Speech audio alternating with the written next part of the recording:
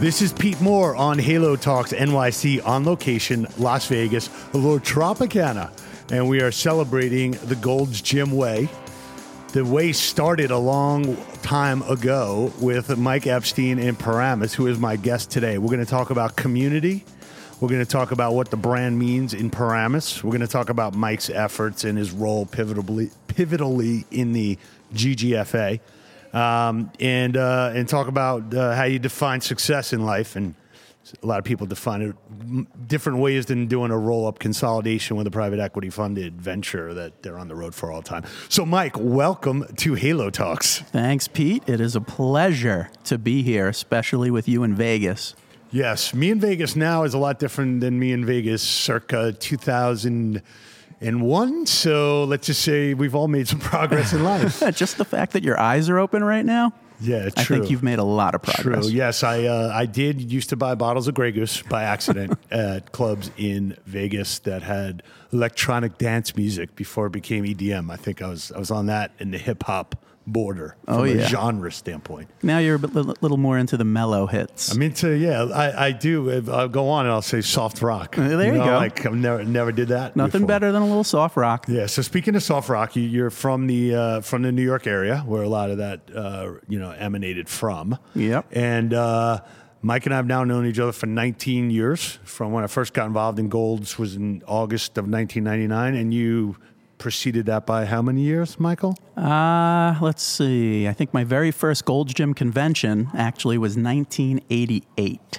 88, all right. 88. Nice. And we opened our gym in Paramus 1992. So we're 26 years in. Like in summer camp, if you go for like 5 years, 10 years, like you get like a shirt, then you get a jacket. Did you get, like, this is your 30th Gold's Gym convention? I think I probably have 30 Gold's Gym t-shirts.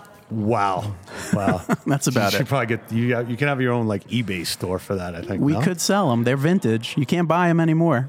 Wow. Yeah, it'd probably be hard to reproduce like a 30-year weathered tank top that you've had in Paramus. Exactly. So, Mike, talk about, just go all the way back, to when you, where you're growing up, how you were as a kid, why you got into the fitness industry. Obviously, you're a big sports guy. Yeah. And just tell people your story, because there's going to be a lot of people that listen to this podcast that are thinking about leaving their current job that they don't like and opening up something that's their passion. Yeah, absolutely. And now you can, there's a lot more competition, but there's also a lot more dollars being spent in our space. So, yes, there is. I want to encourage people to get into the sector, do things in their community, and not think of everything as a Excel spreadsheet and here's where I'm going and I want to do this private equity venture, Sure. So start from the beginning. From the beginning. Take it from the top. I was born a young child in Brooklyn, New York. I hope so. So I've always been a New Yorker at heart. And then we moved to Rockland County, suburb of the city. Grew up there, involved in sports. Played every sport as a kid, but I always wanted to play a sport in college. And the sport I knew I could play in college was actually tennis. Oh. So I went to the University of Delaware and played tennis. Wow. At the University of Delaware, I met my business partner and my best friend, Art Carrill. And I met him pledging our fraternity, Alpha Tau Omega. Wow. It was kind of interesting because we stayed friends, of course, after school. And I got a job working for what was Arthur Andersen at the time, if you remember. They're now Accenture. Something happened to them, right? Yeah. I think it was related to accounting. But the accounting side, firm. The Enron side, there was like some stuff the partners did. Let me just get this right. They're an accounting firm and they screwed up on the accounting? Yes. Wow. That was a problem. That's like double. The good news is recurring. I was not an accountant. I was a financial management major, and I actually went into the consulting division at Andersen, which was a huge growing division. Very legitimate. In technology, has now become Accenture, one of the leading consulting firms in the world. Yep. I worked with them for four years in New York City, loved it, but then I always wanted to do something a little bit more. I was working about 80 hours a week. And you needed something more to do? I needed something more. That was not enough hours. No. Yeah. I was working about 80 hours a week and thought I really would I didn't think it was my calling. I thought I wanted to do something with those 80 hours a little bit more community-based, a little bit more giving something back. That's how I grew up. That's how my parents taught me. That's how I was. So while I loved the corporate world and I loved the experience and I was thriving in it, it was a great opportunity and great time in my life. Not married, no no kids, to go ahead and just try my own business. So Art and I had always talked about it. He was building custom homes. He was an engineer. Mm-hmm. So we did what any business major and any engineer would do. We said, let's open a gym. Yep. Okay. You've got a lot of experience for it. So, I mean, obviously it's a natural inclination. Exactly. To build on what you know. What engineer and business major wouldn't want to open a gym? Sure. But building a gym, 30 years ago, it seemed like it was a little radical. Yeah, at the time. It wasn't. There weren't many gyms, many, for sure. And what we did is we were both athletes, so we loved sports. Right. And we wanted to do something in a field that we loved. So my feeling was, if you love what you do and you follow your passion, it's more than half the battle. Yeah. Now, when you did that, though, and you told your mom that you were going to be a gym owner, did she go back to like her mahjong game and be like, my son's going to be a gym owner? Hey. She definitely would have rather heard, I want to be a doctor, or I want to be a lawyer, or both. Right. That would have really worked. That would have been good. But gym owner. They were very supportive. It wasn't a health club owner then either. It was like a gym owner. No, they were very supportive. And I saved up all my money from Arthur Anderson days. Nice. And our family helped us. And we looked into a whole bunch of businesses, actually. We looked into franchises. We looked into everything from opening up a pizza place to a video store. If you remember video stores back then, this was pre-Blockbuster. Wow. And we kept coming back to sports. And I had gone to Gold's Gym as a kid. And Which one was that? Where was that one? To Venice, to the Mecca. Oh, you went? Okay. Yeah, with my family I got you. on a trip. And all I wanted was a Gold's Gym T-shirt.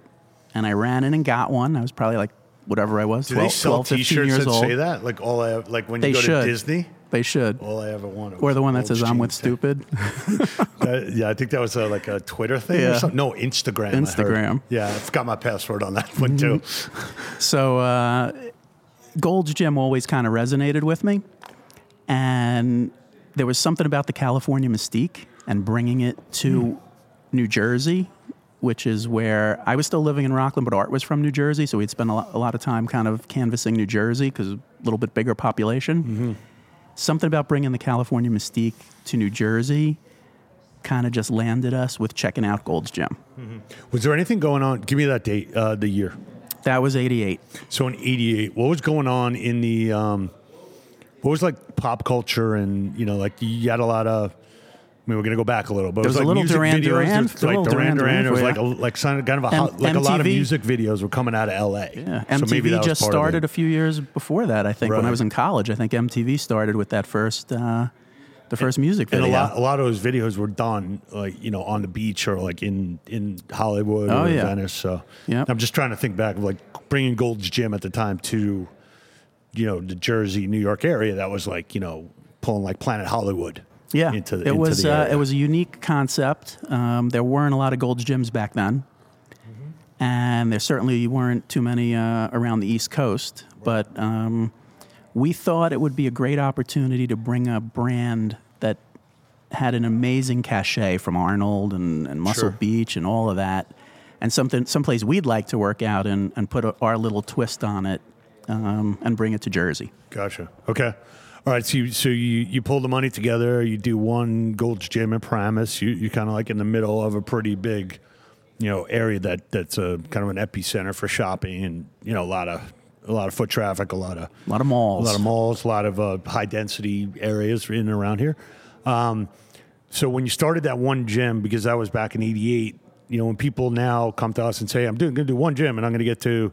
One guy, we sat down with him, like, you have 10 clubs. What's your aspiration? What's your objectives? I want to have 1,000 clubs in 5 years. I'm like, okay, because what do you get when you get to 1,000? Do you get a lot of headaches? Do you get a prize? Do you get to have like a really awesome family life? Like, what do you get? So he couldn't really answer that question, and then he modified his projections on how many clubs he needed or wanted. But talk about like what your goal was when you started and how you decided to say, look, that's tempting, but I kind of like what I'm doing. And I'm instead of going outside, I'm like keeping all that energy and creativity and ideas inside of what we're currently doing. And you're there every day. So talk about that decision. Sure. And the decision kind of morphed into itself a little bit. So when we first got the gym, like any, kids who were still pretty young and you can't think, you sign your lease and it's a 10-year lease with a couple of options, and 10 years seems like forever, even though now, as we get older, it seems like 10 minutes. Yeah, it does. But, when you sign your first lease back then, you're not thinking too far ahead. So you're just trying to live through your first gym, because we were opening the gym at 5 a.m. and we'd be there all day, and we'd be closing at 11 o'clock at night. Right. And we actually opened the gym, just to clarify, in 1992. Because it took us about 3-4 years to find the right space, get the right deal. A bunch of deals fell through. And luckily, that all played out that way. So in 92, we found the right spot for us in Paramus, which worked out great. Uh-huh. But kind of what happened is, early on, I started realizing that the gym was more than I thought for me and for art. So while a lot of people look at it as a means to an end, I want to do a business, I want to make money, I want this, I want to have 100 gyms, I want this, that, and the other thing. To me, we found out that the gym became the perfect vehicle to give back and make an actual difference in people's lives and in the community, because we're such family-based people. So I think you have to be true to who you are. And the best thing for us when we opened the gym, and it kind of bowled us over because we weren't expecting it, was how it actually impacted lives. It became such a focal point in the community. Right. We started doing some charity work. I started some work with the American Diabetes Association in New Jersey that later morphed into a whole national campaign for Gold's Gym. And I found these to be the most rewarding things of all. So number one, you have to support your family. So you got to be able to make money doing what you're doing. But number two, this thing took a life of its own and such a different meaning for us that it became more of a vehicle to give back and help people and make a difference and be that kind of gym, those kind of people. And then that kind of morphed into actually becoming our mission. To this day, 26 years later, we're still doing the same things we've been doing. Right. So let me ask you a question and answer this however you see fit. So you're going deep and impacting people's lives, and you're building a business that sustains not only you and Art's, family, but you got employees and you got personal trainers and everybody else. When someone's like, in this new age of what your highlight reel is, or what your, I don't know, what your growth curve looks like, whatever. How do you articulate to people that look, this is what success looks like. Like I know you're growing, and that's all great. And from a capitalist standpoint, you feel like you need to be part of that discussion. So give us some highlight reels on your side of like how you wake up every morning and say, like, you know what, I got this one club, it's awesome. We're crushing it in the community. People are getting results. Doing this deal with a hospital, which nobody else does. So talk about that for a minute. Well, success is defined very differently for people. So to me, number one, without a doubt, it's family. So interestingly enough, and this is probably a very common thing, I met my wife at my gym. Art met his wife at our gym. Is past the statute of limitations on this? Yeah, we don't talk about the way it went down too much. No, they weren't. It's okay. But it's all good. It's all good. Okay. But the nice thing is, from that, and that's why, forever, the Gold's Gym experience will be quite the phenomenal one for us. Got it. Art has 2 wonderful children. I have 3 wonderful children. I watched the way my mom and dad raised me and my brother, and to me, without a doubt, life success is measured by your family. Yep. Whatever that may be. To people, it's up to them, but to us, it's having, thank God, healthy kids and family around, and be able to help them and provide for them and give them every opportunity we can. Every generation wants to give their kids a better opportunity maybe than they had, or at least the same things. And we're very blessed and lucky that way to be able to do it, and be able to do it through a business that has meaning. So the success on the business side is really all the community service. When we're out there and we're able to motivate people and bring them to an event and raise money for a cause. Here at Gold's Gym, I gave a presentation about the work we've done for Hurricane Sandy relief with several of our other Gold's Gym owners. We do a diabetes golf outing every year with some of our other Gold's Gym friends. When you can do stuff like that, and people come up to you after and thank you and look you in the eye and say, my dad has diabetes, and what you're doing is very meaningful to me, and this is why I'm here, and this is why I love you guys, and this is why I'll always be your member and support all the stuff you do. That makes it worth it. So when people look at like a Planet Fitness model, they say, okay, it's a return on high volume, low cost. We go to like an Equinox that's like really high touch, and don't want as many members, don't need as many members, and you're kind of like trying to get more into their wallet. And I've been using this term since you and I met, probably like Gold's Gym. If you're in the middle and you want to serve the middle market and serve the most amount of people, the game that you're playing is like a return on relationships. It's not a return on assets, not a return on equity. It's really a return on relationships. So like talk a little bit about the people that have been with you, like this loyalty member base, and like there's a core member base that doesn't leave. Yep. And even with all the competition. What you're talking about is really important, because I always say there's two types of relationships. There's transactional and relationship.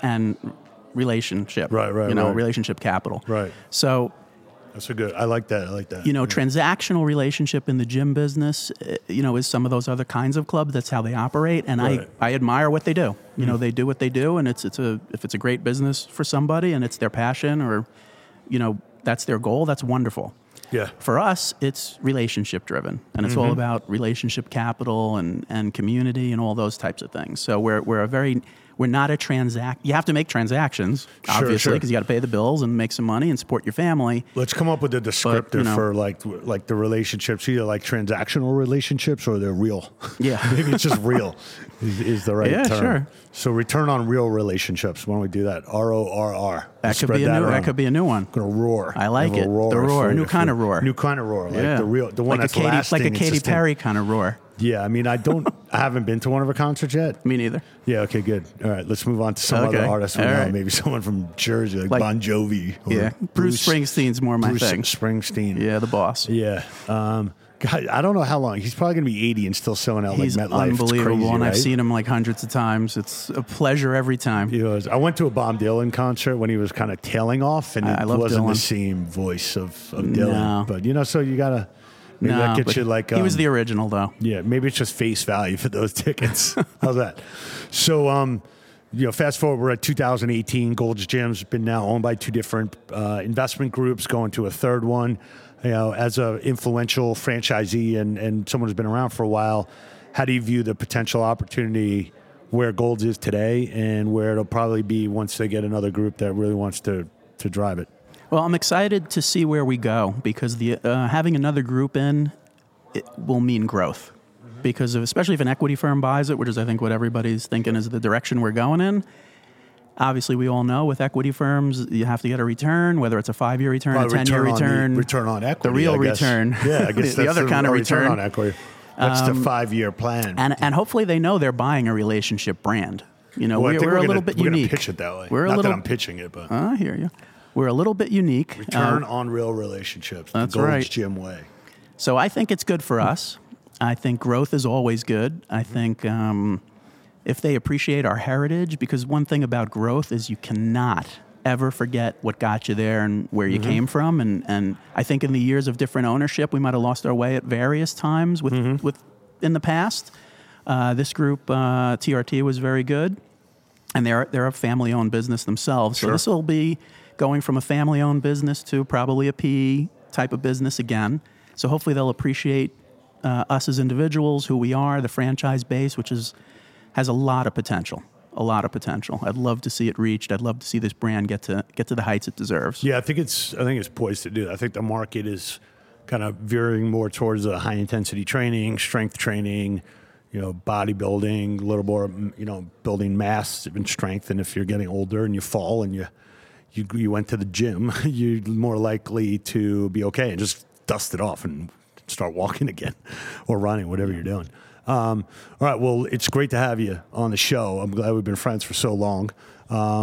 Before we go, why don't you just give one little summary of where you've morphed the business into the relationship with the hospital and how that's an added value to the community? Yeah, I mean, one of the things we're working with is a local hospital to learn about a little bit more about wellness and medical fitness. One of my feelings, and we started this in Paramus probably about 5 or 6 years ago, we added our own physical therapist, our own chiropractor, holistic health coach, and we're trying to get into more wellness services as we watch our members get older, because 26 years, it's amazing. We have some people who were in our nursery 26 years ago, and now they either work for us or they're members.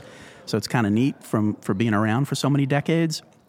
But as the population ages, my feeling with fitness is that we need to start getting these insurance companies to get off their Pay for butts it. and Just pay. start Yeah, well- encouraging and incentivizing and helping what's a known fact, which is if you take care of yourself, you will be less of a burden on the healthcare system, and the amount of money that could be saved. Everybody knows it, and the data's there, but really there's not a lot being done about it. We're barely scratching the surface as an industry. Every time I see a commercial of like some, something you take for like cholesterol, or you take for, I don't know, even like the anxiety or depression, and then they list for the last like 60-second ad, like the last What can 40 happen to you? seconds is like, you're probably going to experience suicidal tendencies. You're probably, going to be sweating profusely. You might start to smell. Anyway, and then at the end, I'm just like, send the guy to the gym for 6 weeks. Yes. And let's see what happens. Yes, that would be a nice disclaimer. do But if you like- go to the gym for 6 weeks, you might not have to take this, and you might not smell. And you have positive side effects.